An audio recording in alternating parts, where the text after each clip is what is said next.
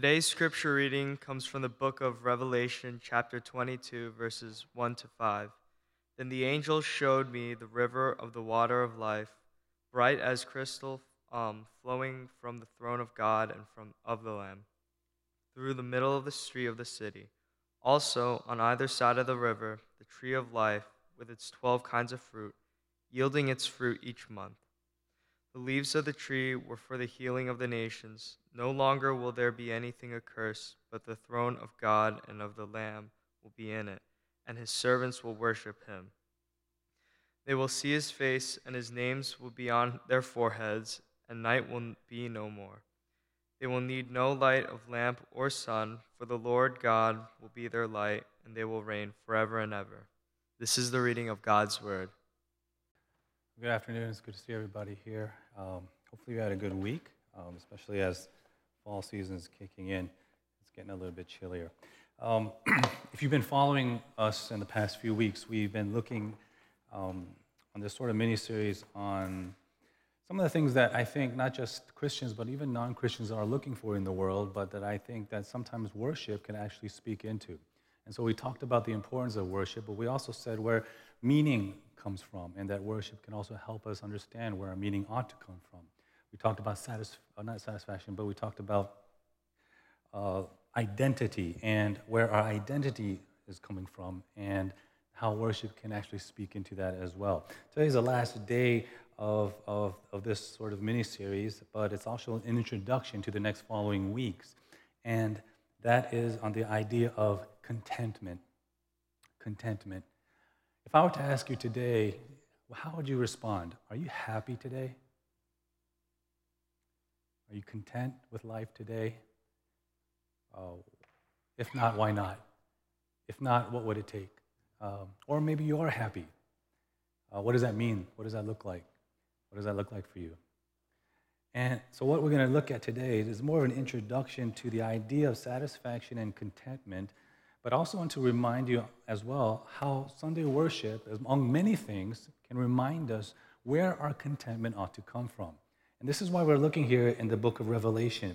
Anytime you look at the book of Revelation, it's kind of hard, it's difficult because there's so much symbolism. The genre is kind of mysterious, it's a little weird.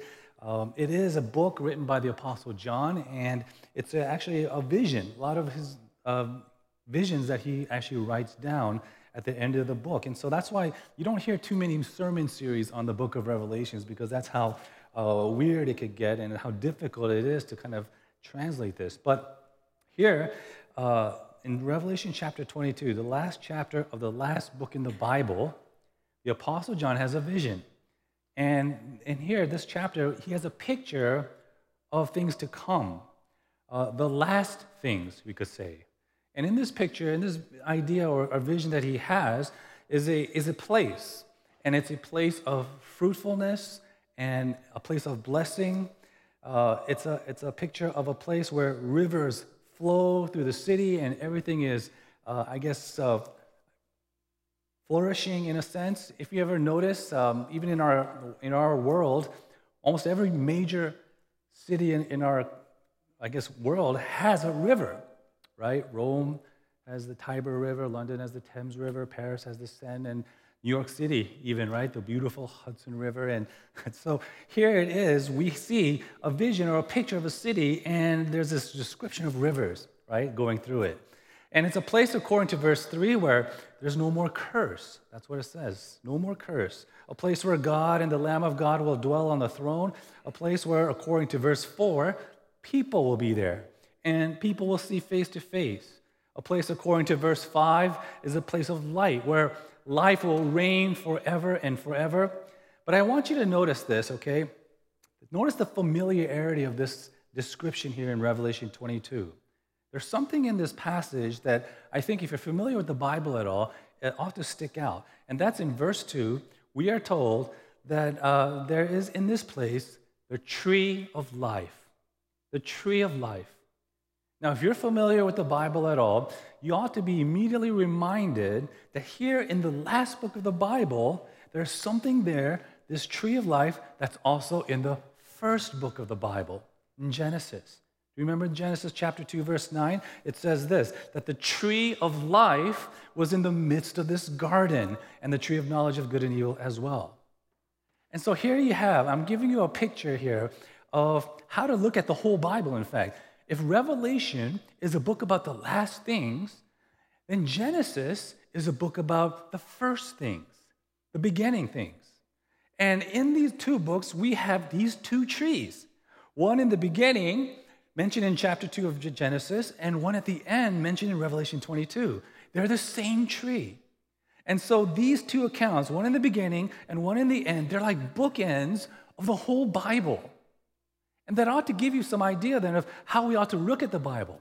I mean, did you know that the Bible has 66 different books? But the way most of us look at it is that we know all these Bible stories, but they're sort of disconnected stories, each with their own little moral or own little truth, and they're sort of disconnected.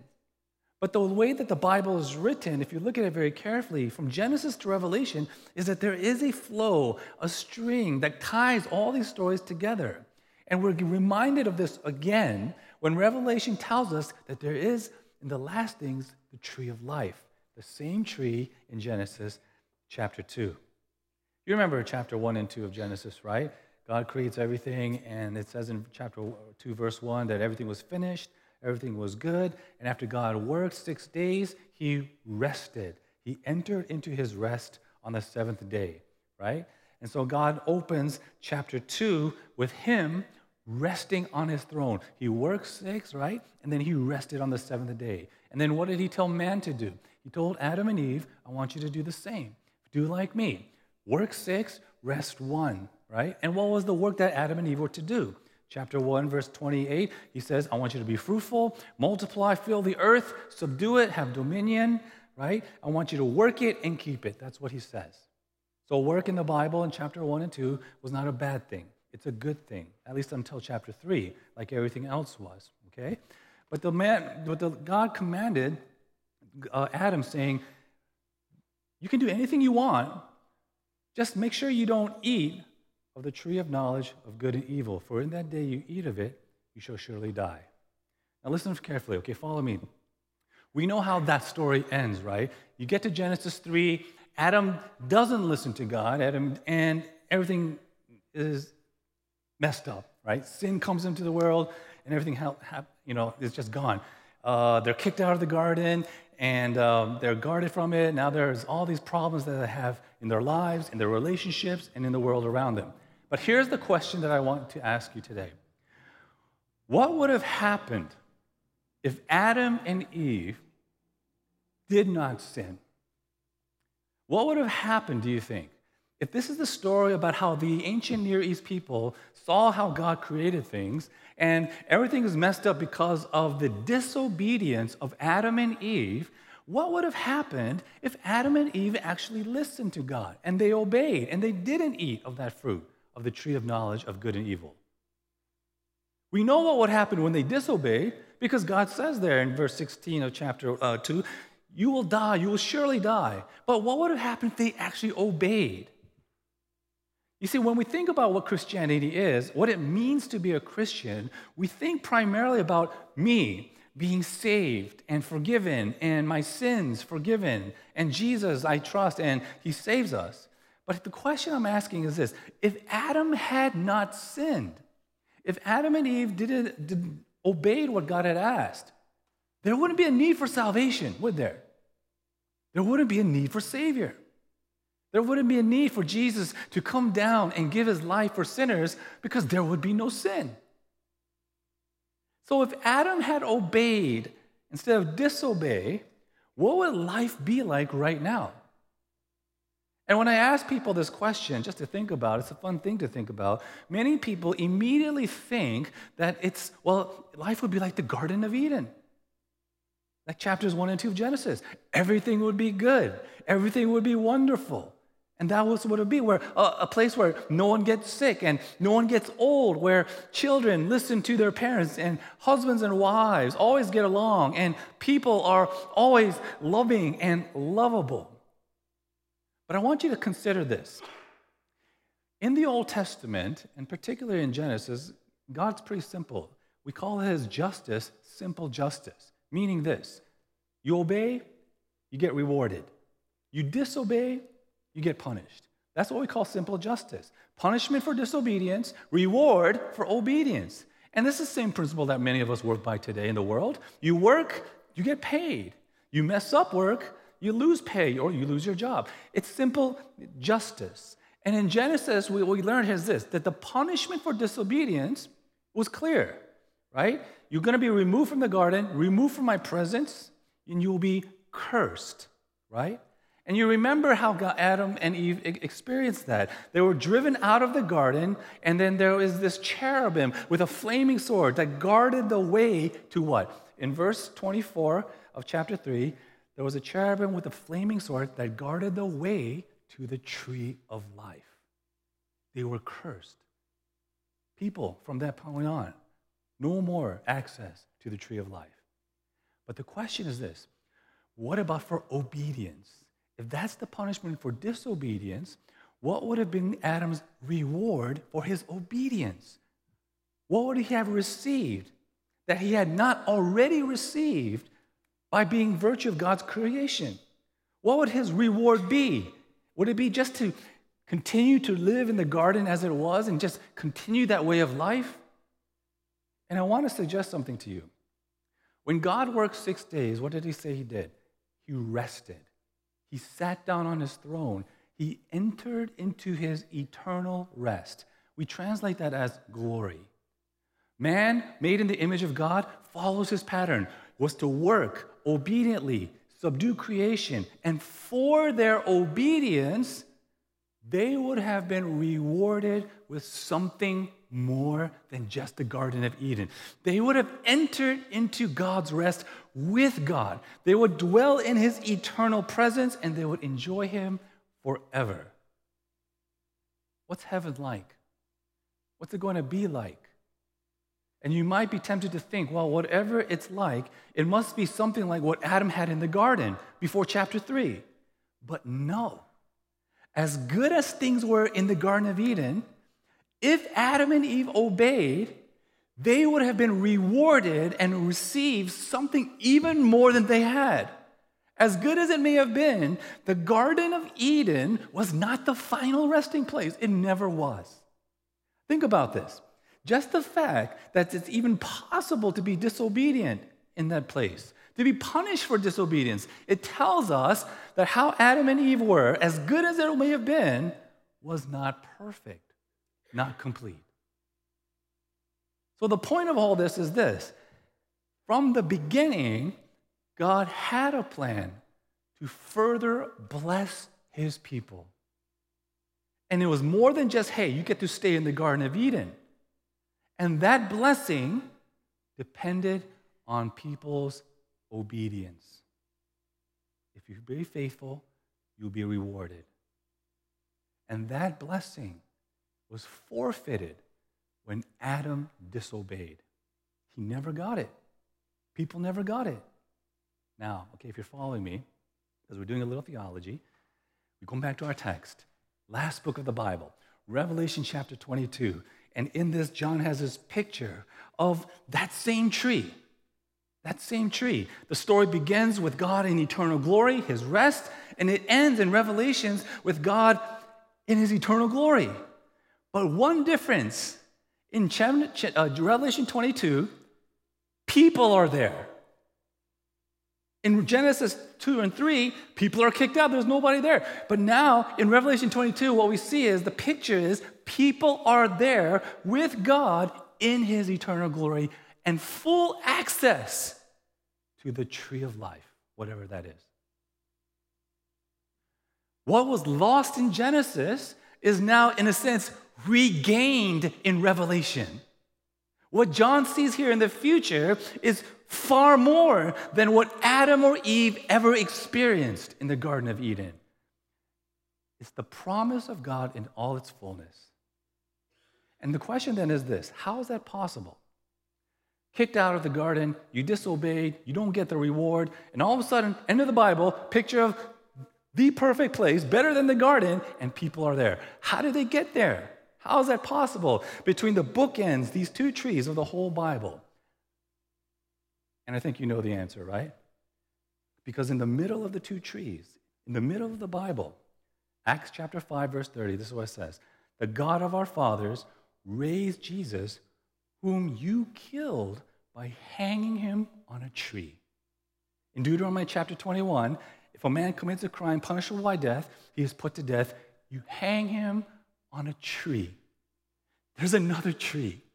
The tree here at the end, the tree in the beginning, it's the same tree. How did people get there? Because there was another tree. Someone hung on a tree, so to speak. And you know that's the cross of Jesus Christ, right? At the center of the Bible, of this huge story, is the cross, what some places in the Bible call a tree, where God reveals his glory through his Son. And there in Jesus Christ, Adam failed, but this one, Jesus, obeys. Jesus is the second Adam, the son of Abraham, the son of David, faithful to God. He earned what Adam didn't get by his obedience. And then he was hung on a cross. Why?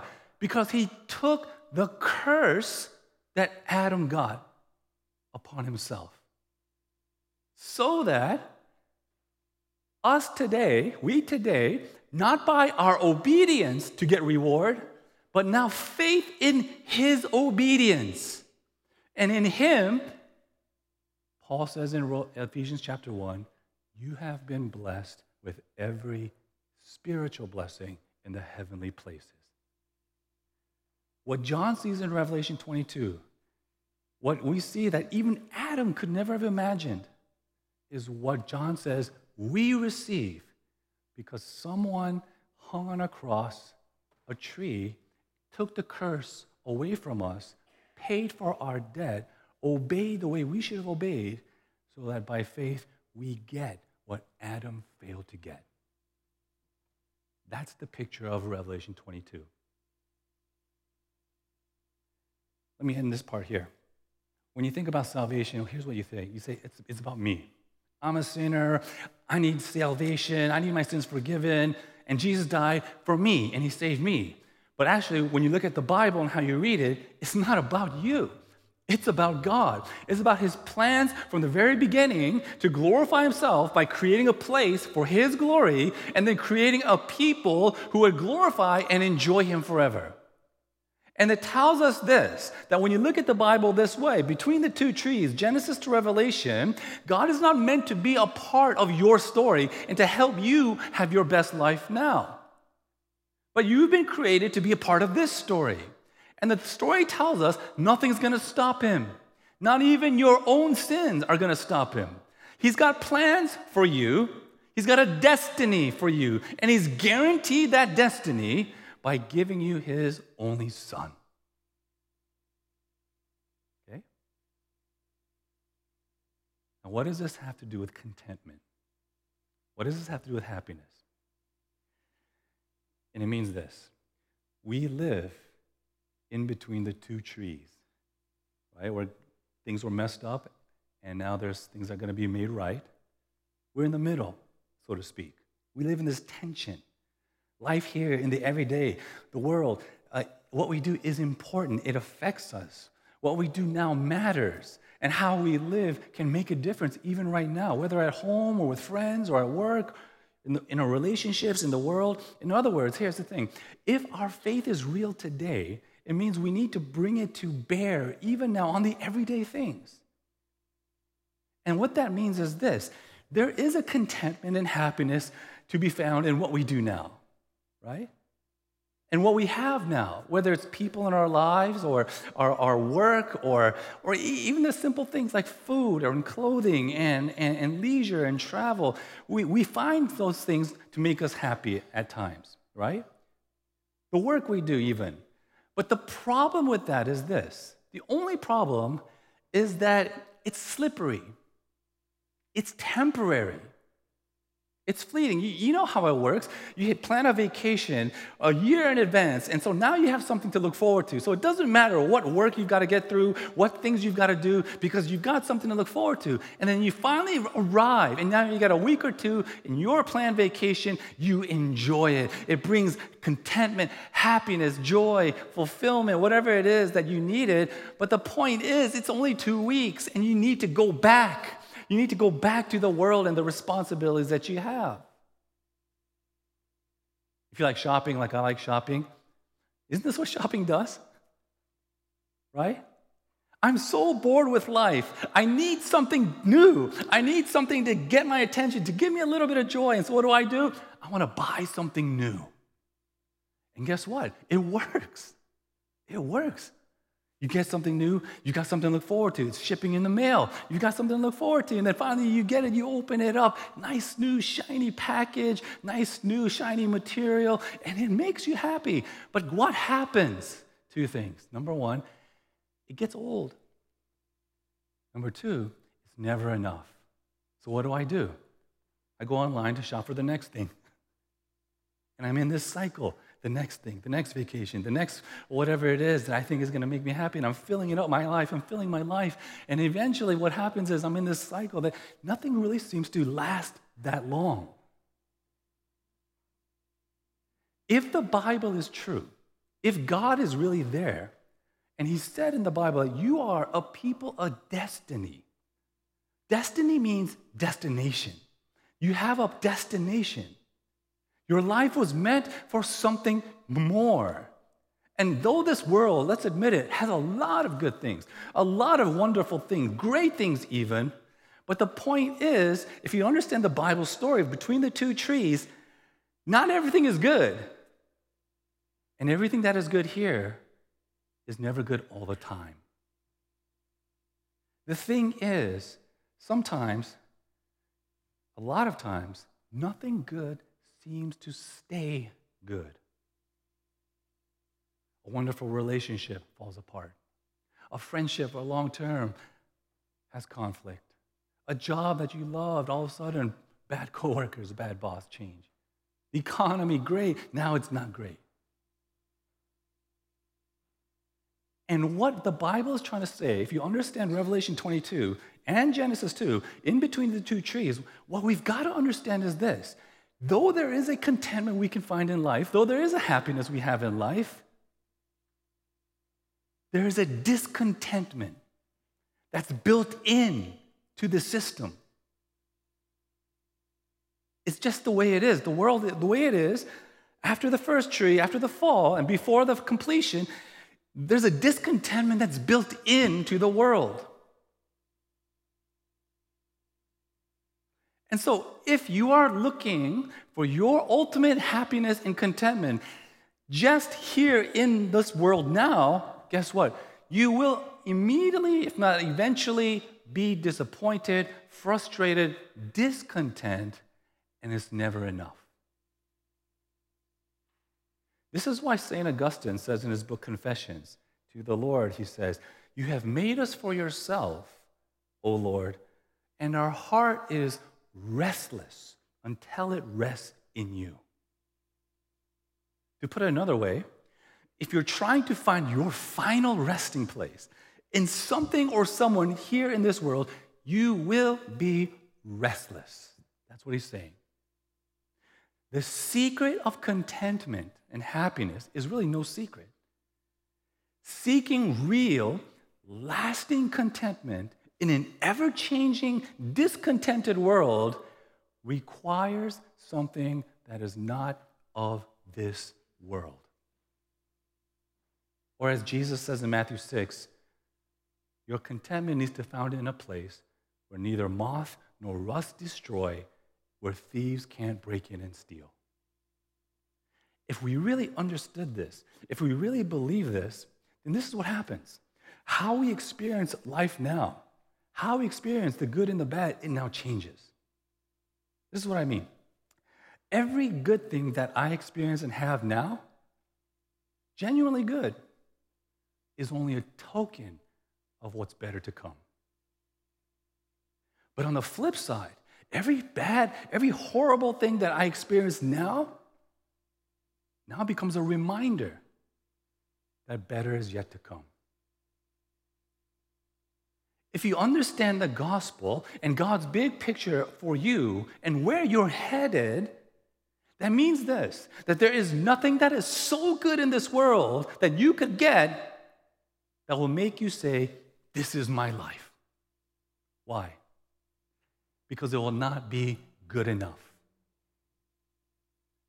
And on the flip side, there is nothing that is so hard and so bad in this world that makes us say, this is my life and it's over. Why? Because it's not bad enough to change God's destiny for you. That's hope. And we have a problem with remembering this, I think. We have a difficulty really believing in this. And that's the reason why Sundays are important, to remind you where your contentment needs to be found, where your contentment ultimately really is. Every Sunday, as imperfect, less than ideal as it might be, is meant to be a taste of what you have by faith. Did you know that when you come into service every Sunday, you're not just coming into a room with a bunch of people to kind of sing songs and listen to a sermon? What the Bible says is this: you're coming into my presence. You're entering into my eternal rest, and you're worshiping me. It's not perfect, but it's a taste of perfection to come. This is why Paul says in Colossians chapter 3, if you've been raised with Christ, seek the things that are above, where Christ is, seated at the right hand of God. Set your minds on things that are above, not on things on the earth, for you have died, and your life is now hidden in Christ with God. When Christ, who is your life, appears, then you will appear with him in glory. Okay?